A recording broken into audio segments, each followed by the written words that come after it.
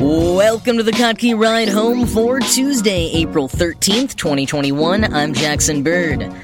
Researchers have found a methane-eating bacteria living in a common species of Australian tree. The UK is considering a legal right to disconnect for remote workers. Archaeologists in Saudi Arabia have uncovered evidence of the oldest domesticated dog in that region in what could be the beginning of huge insights about the development of human society across the Middle East. Uber just had their biggest month ever in a sign that certain businesses might not have much trouble bouncing back from last year's losses.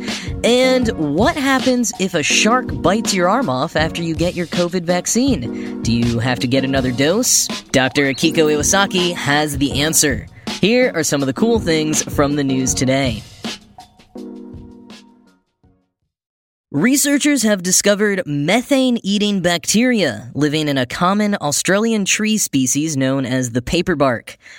Now, of course, anything that reduces methane is great, but one thing that I didn't realize is that trees themselves actually emit quite a bit of methane. As the researchers noted in the conversation, methane is a greenhouse gas that is 45 times more potent at warming the Earth than carbon dioxide is. And recent research has shown evidence that methane gas emissions from trees, so-called treethane, accounts for 50% of all methane emissions in the tropical Amazon basin, the world's largest natural source of methane. And the wild thing is, this treethane was first documented all the way back in 1907, but it wasn't until 2018 that further research was conducted and the situation started to be taken seriously.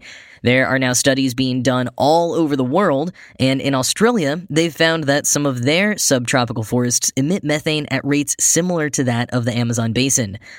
All this treethane, which is not yet its own emissions category, usually comes from underlying soils, but some come directly from the tree stems, most likely originating from microbes living in the trees.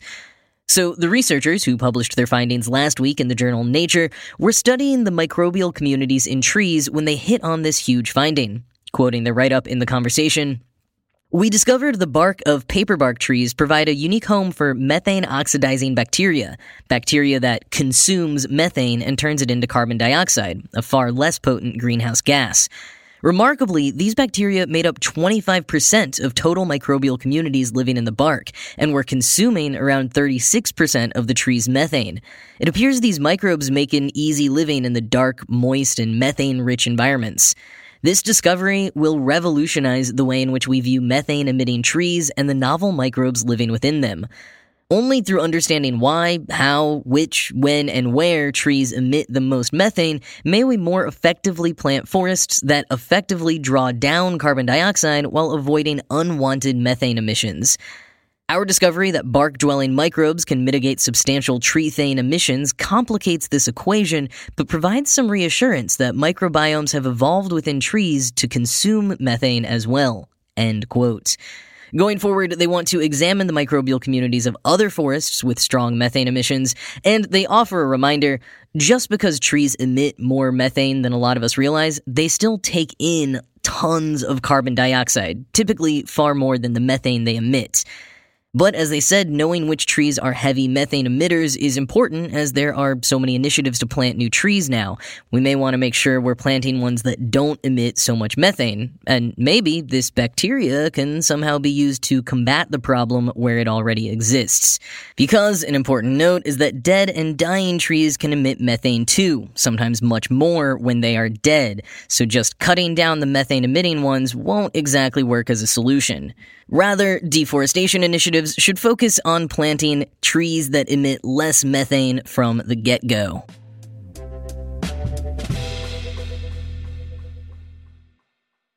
While some people can't wait to get back to the office, large numbers of folks have discovered they love the flexibility and comfort of working from home. A number of businesses have also realized they can function perfectly well remotely and decided to cut the huge expenditure of an office building. But one thing remote working has done is exacerbate an issue that was already growing in certain types of workforces: coworkers and bosses contacting you whenever, wherever. Email and later apps like Slack were already eroding the idea of clocking out for many jobs, but when you went into an office and then went home, your coworkers at least knew you were at home and that they were cutting into your personal time even if they didn't necessarily respect that. When all work happens from the home, there's not as clear of a barrier. It's tough to set boundaries and find a work-life balance on an individual scale, but some workplaces make it next to impossible if they don't set that standard themselves or uphold it. Well, some nations and organizations are hoping to write those boundaries into law. Prospect, a science and tech union in the United Kingdom, has urged members of parliament to give employees a legal right to disconnect, something polling indicates 2/3 of people currently working remotely in the UK support, regardless of political affiliation. Other findings from the poll, conducted by strategic insight agency Opinium, include, quote, about 35% of remote workers also said their work-related mental health had worsened during the pandemic, while 30% said they were working more unpaid hours than before, with 18% reporting at least 4 unadditional unpaid hours a week, end quote. Andrew Wakes, the union Prospects research director, remarked that for a lot of people, it hasn't so much been working from home as sleeping in the office. Ireland has already introduced a right to disconnect law that means employees will not have to routinely work outside of their established hours, and Canada is also considering a similar initiative. Meanwhile, in the US, one of our biggest companies, Google, has just announced their plans for handling employees' return to the office, saying that after September 1st, any employees who want to work remotely for more than 14 additional days a year, on top of the 2 work-from-home days they're permitted a week, they will have to apply for it first. This is in contrast to Facebook and Twitter, who are allowing office workers to work remotely indefinitely. Back in the United Kingdom, Parliament is currently at work on an overdue employment bill, and the union Prospect sees this as a big opportunity to, as Wakes says, redraw the blurred boundary between home and work. A spokesperson for the Department for Business, Energy, and Industrial Strategy also said, quote, the employment bill, when introduced, will deliver the largest upgrade to workers' rights in a generation, including measures that will help people to balance work with their personal lives, end quote. Which echoes the sentiment in Ireland, and among many of us, I'm sure, that for all of the negative tragedy that the pandemic has wrought, it also offers an opportunity now to re-examine so many aspects of our lives and make changes for a better future.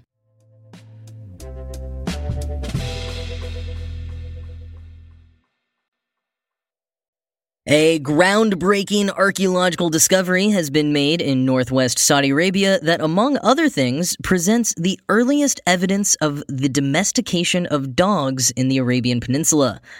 Conducting the excavation in one of the earliest monumental tombs in the region, in Al-Ula, the researchers found the dog's bones in a burial site, a site that is thought to have been used as early as 4300 BCE, making the dog the earliest domesticated one found in the Arabian Peninsula by about 1,000 years. Quoting Eureka Alert, the project team, with Saudi and international members, focused its efforts on 2 above-ground burial sites dating to the 5th and 4th millennia BCE and located 130 kilometers apart, one in volcanic uplands and the other in arid badlands. The sites were above ground, which is unique for that period of Arabian history, and were positioned for maximum visibility. The research team detected the sites by using satellite imagery and then by aerial photography from a helicopter. Ground fieldwork began in late 2018. It was in the volcanic upland site that 26 fragments of a single dog's bones were found, alongside with bones from 11 humans, 6 adults, an adolescent, and 4 children. The dog's bones showed signs of arthritis, which suggests the animal lived with the humans into its middle or old age, end quote. In other words, it was a well-loved doggo who lived a happy and long life with its humans. The dog may also have been a hunter, since rock art in the region shows people using dogs while hunting ibex. Other findings from the monumental tombs include a leaf-shaped mother-of-pearl pendant and a carnelian bead. They expect to find much more in the future, as several surveys are currently being funded in the previously largely unexplored Al-Ula region.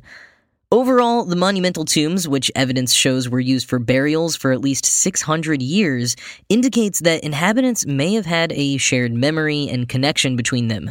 Melissa Kennedy, assistant director of the aerial archaeology in the Kingdom of Saudi Arabia Al-Ula project, said, quote, What we are finding will revolutionize how we view periods like the Neolithic in the Middle East. To have that kind of memory that people may have known for hundreds of years where their kin was buried, that's unheard of in this period in this region." End quote.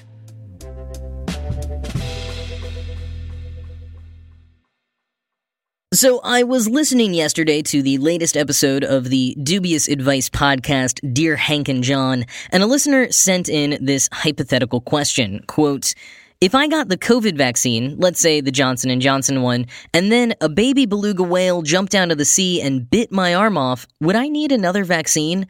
How long would I have to wait to get my arm cut off by a baby beluga whale before the vaccine would be all in my system?" End quote.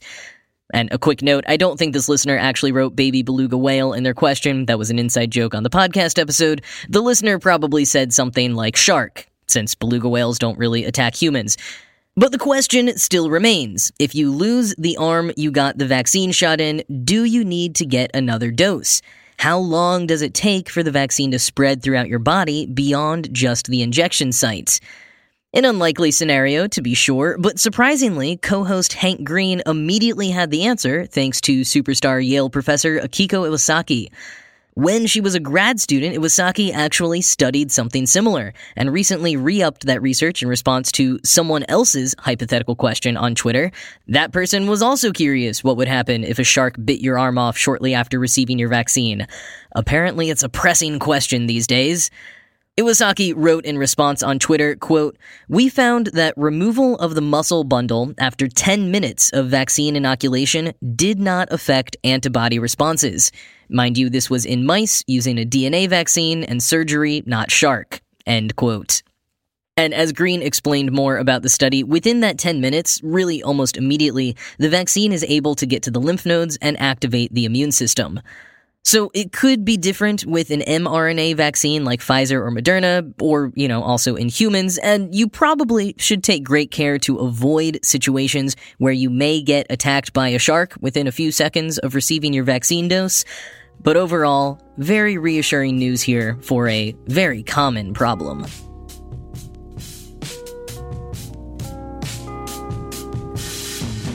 So Uber just had their biggest month of bookings ever since they were founded in 2009, representing a trend I think we're going to keep seeing across various industries. In contrast to the huge dips last year as most industries shut down, many businesses that managed to weather the storm will be seeing a huge resurgence as people get vaccinated and places open up. And I think especially in travel, dining, and entertainment, people are chomping at the bit to have experiences they've only been dreaming about for the past year. In Uber's case, it doesn't come without a kind of growing pain, however. They're having trouble meeting demand with enough drivers. Airbnb and Vrbo are also apparently experiencing a similar situation with lodging completely sold out in many locations. As Rafat Ali pointed out on Twitter, will this mean that they'll work to increase inventory, or are we just going to see some wild, surge pricing? If you are looking to take any trips in the coming months, I recommend booking now. Whether it's airfare, rental cars, hotels, or short-term rentals, it is all filling up quick. And I do have to say, at least in the case of Uber and other ride services, I think this is also a sign that while people are cautiously resuming some of their activities or going back to work, a lot of them aren't yet ready to resume their commute on public transportation. Now, this is mostly an anecdotal observation with a strong bias of living in New York City, but man, when I went to get my vaccine, there was this huge line of people gathered outside one exit of the building, and I thought at first it was the line to check in, but then I realized it was people waiting for car services. I can all but guarantee at least 80% of those people would have been taking the subway before the pandemic. So it'll be interesting to see if and how this levels out and what it means for other forms of transportation going forward. Oh, and for Airbnb's part, they are at least trying to be moderately proactive by launching their Summer of Responsible Travel, which in part bans parties and offers increased support for hosts and neighbors. Like so much of the last year, companies are having to think about the long term here, knowing that being responsible will ultimately help them stay afloat and maintain their reputation, even though it could be tempting to go hog wild in order to quickly make up lost revenue from 2020. By all accounts, however, they're not gonna have trouble with that regardless. But anyways, that's it for today. As always, this show was produced by Ride Home Media and Kottke.org. I am Jackson Bird, and I'll talk to you again tomorrow. At Grainger, we're for the ones who specialize in saving the day and for the ones who've mastered the art of keeping business moving. We offer industrial-grade supplies for every industry with same-day pickup and next-day delivery on most orders, all backed by real people ready to help. So you can get the right answers and products right when you need them. Call, click Grainger.com, or just stop by. Grainger, for the ones who get it done.